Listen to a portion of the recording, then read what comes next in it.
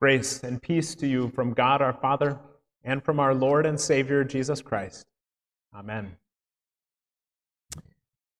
Today is the first day of a new church year. And so, Happy New Year!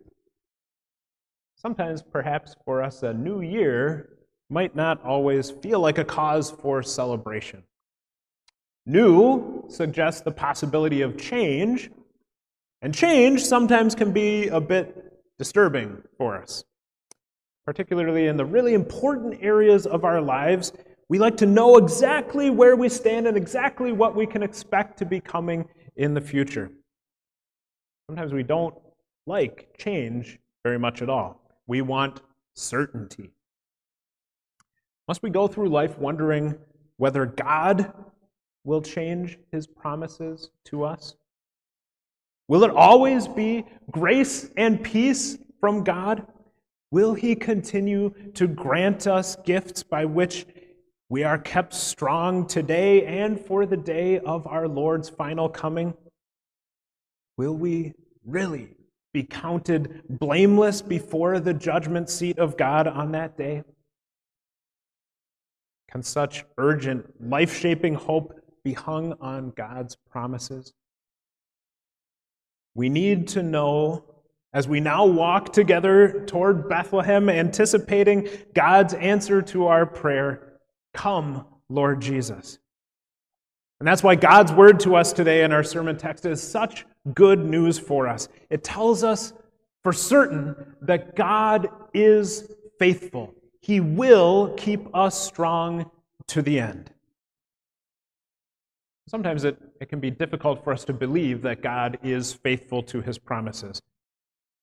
Everything that we experience in life tells us to be doubtful about any certain thing, about any promise. We experience a multitude of broken promises in our lives. The internet guy will be there at 9 o'clock, he says, and we're still waiting for his arrival at 2 p.m. The check is in the mail, they say, but a month later, we still haven't gotten it. And on more serious matters, we've been the victim of numerous broken promises.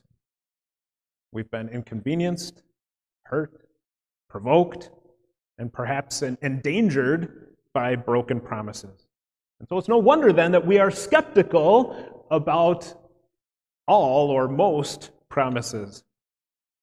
We know that we ourselves are also offenders as well as offended.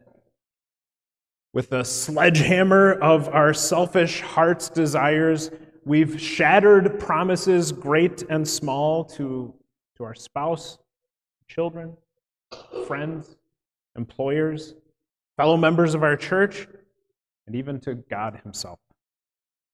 Confirmation promises, marriage promises, letters to be written, visits to be made, habits to be abandoned, chores to be done, dollars to be earned or offered. Name any area of human life, and if we're honest, we will see that in every area, there are promises that we have sometimes just plain thrown aside because we didn't want to keep them. The fulfillment of all these promises and the accompanying blessings to those to whom we have given our promise depended heavily on our own faithfulness. We may never have intended to make that visit that we said we would make. Our promises to a child sometimes were simply a kind of parental stalling tactic to get them to stop bugging us. We may routinely leave little room to fudge when we make promises of any sort to anyone.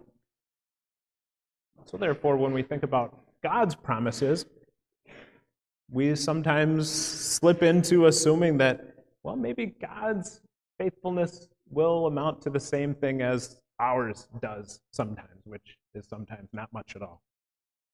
Why should we expect from God any more than we ourselves are willing to give? On the other hand, we may be extremely trustworthy and faithful in keeping even the most offhand of promises. But there are always times still when we cannot be in two places at one time, when we just don't have the money that we thought we would, or when it just didn't work out for some reason. as unintentional as it might be, it still boils down to a broken promise. And so again, why should we expect more from God than we are able to do ourselves?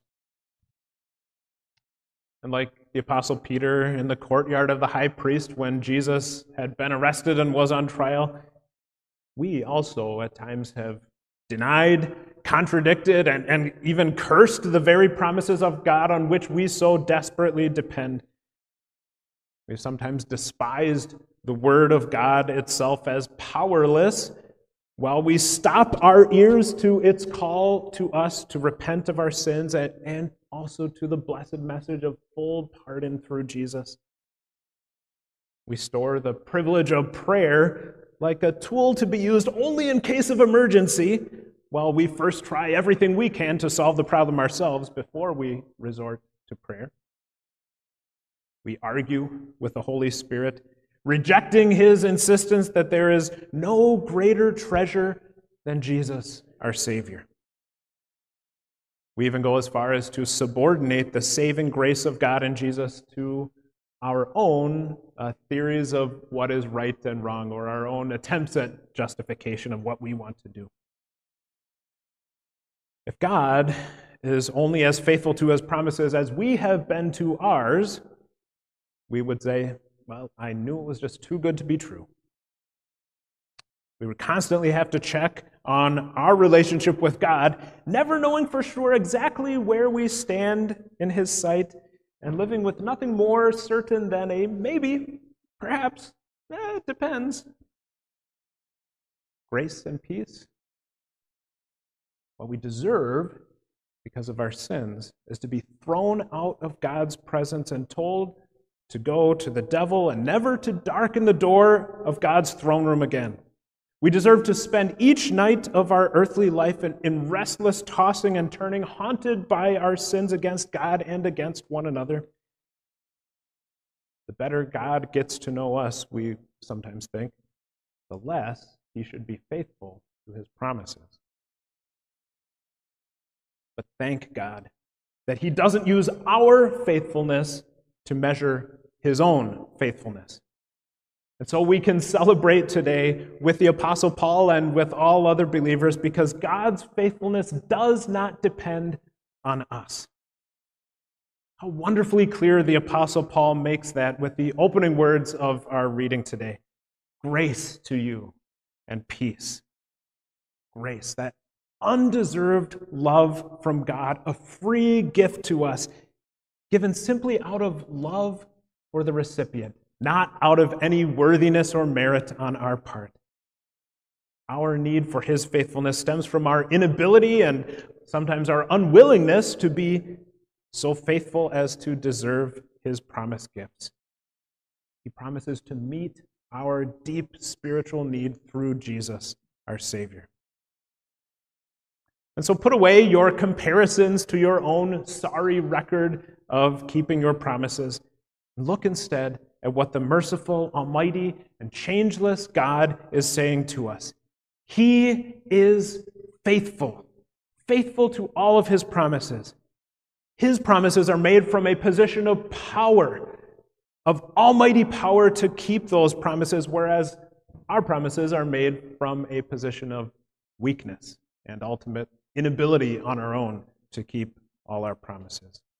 God is not hindered in his goodwill toward us by circumstances or by lack of resources, nor is he functioning under the crippling burden of sin as we are. He is perfect, holy, and capable to be perfectly faithful in keeping all of the promises that he makes to us. God's promises hinge not on what we have done, but on who he is and on what he does for us through Jesus. The Apostle John has the joyful privilege of unveiling God's self-portrait in that simple sentence, God is love. And that love is put in flesh and blood in the person of Jesus Christ, our Savior, sealing with certainty the dependability of God's promises in all things, both earthly things and spiritual and heavenly, eternal things. Jesus was unfailingly faithful to the demands of God's holy law, obeying the will of his heavenly Father, both in the letter of the law and in the spirit of the law. We have God's promise that he will credit Jesus' obedience as our own in his sight, that for the sake of Jesus, we stand blameless before his throne of judgment. Jesus not only gives us a perfect life, his own perfect life to claim as our own in God's sight, but he also willingly and lovingly submitted to the demand for blood payment to atone for sin, his own life's blood on the cross. So that God's promise of forgiveness for us might be kept, God's clenched fist of righteous anger against us and our sin fell not on us, but instead on his own Son, Jesus. Jesus died for us according to God's promise. And he was also raised from the dead to life, so that we who trust God's promises in him might also have life in his name. The reality of Christmas, the birth of the eternal Son of God, our Savior, the reality of Easter, his resurrection from the dead, the reality of God's promise fulfilled in his Son assures us that his promises are real for us now and forever. Grace is ours in Jesus. Peace is ours in Jesus. Spiritual gifts are ours in Jesus.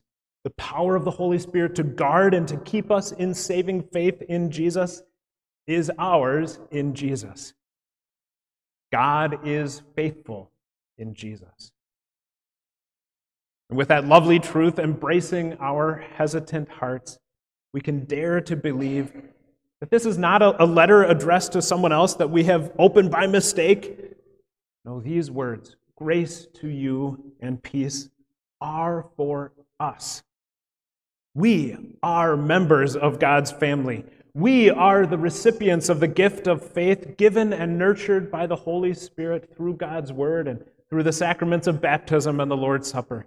We are being supported and kept in saving faith in Jesus until we stand fully forgiven and blameless on the day when Jesus returns in all his splendor and glory. The Apostle Paul says to us today, in effect, look at yourselves. See that God is indeed keeping his promises to you even now. So he says, I thank God every time I think of you, seeing in you the confirmation of God's gifts that he delivered to you. You are not lacking in any of the spiritual gifts that God has promised to you. Your sins are forgiven. You have eternal life right now, life that will never end, even though your bodies may die. The Holy Spirit lives within you. You are one with the Father and are brothers and sisters of each other. You have the privilege of prayer. You have God's own good word. You have his direction and protection, his comfort and his presence in every day of your lives. He is guarding and keeping you, waging war against all the spiritual enemies that threaten you, keeping you in faith in Jesus until the day of Jesus' second coming. And your life, even now, is the signature of acknowledging receipt of the registered letter of God's love that he addressed to you in Christ Jesus, your Savior. In his name, I invite you to live as people of his faithful promises. The Lord tells us not to worry. So don't waste your God-given energies in playing some sort of spiritual king of the mountain, trying by your own effort to climb your way up to heaven. Stop quarreling and comparing yourself to other people. Rather, see and rejoice in the fact that you have received all of the promised blessings of God in Jesus, your Savior. Accept his peace, the peace that he gives, the peace that assures you that all is well between you and him for Jesus' sake. The sins which God could justly condemn you now for and for all eternity have already been fully forgiven through Jesus, wiped away, by the Savior, according to God's promise. Even our unfaithfulness, even our deliberate, rebellious disobedience against God's commands is also forgiven by the grace of God through Jesus. The most powerful cleansing agent of all, the blood of the perfect Lamb of God that takes away the sin of the world, has made you as fresh and as clean as a little lamb's first wool coat, as sparkling as the newly fallen snow, glimmering in the brilliant light of the sun. The same power by which we are cleansed works in us to keep us faithful to God, the God of our salvation. We can expect change and growth to take place in our lives by that power of God. We in whom God's promised power works and dwells can strive for greater godliness in our daily lives. That power of God is one of the often unopened gifts that God gives to us through Jesus.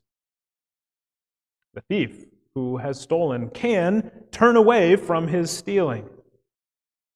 By that same power of God working in us, we also can turn away from whatever pet sins continue to plague us.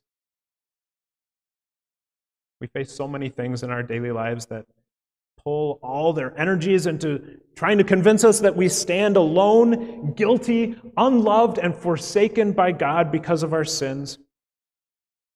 So much of what we know of the past, what we see in the present, and what we anticipate in the future seeks to steal our peace, our joy, and our desire to serve God and to serve one another with a happy heart. And so we need a sure word, a trustworthy promise, a hook on which to hang our hopes. And so how good it is to hear once more that God is faithful, that his promises are true, his gifts are freely given to us in Jesus our Savior. We need no other hope, no other assurance. God's promises are complete in Jesus. Beyond the doors of this sanctuary of our church building is the life to which God has called you. He has pronounced your life redeemed by the crucified and risen Savior, Jesus. And so at the conclusion of our worship service, our Bible study today, as you go out from this place of worship, go with the assurance of the perfect promises of our faithful God. He will keep you strong to the end, so that you will be blameless on the day of our Lord Jesus Christ. Amen.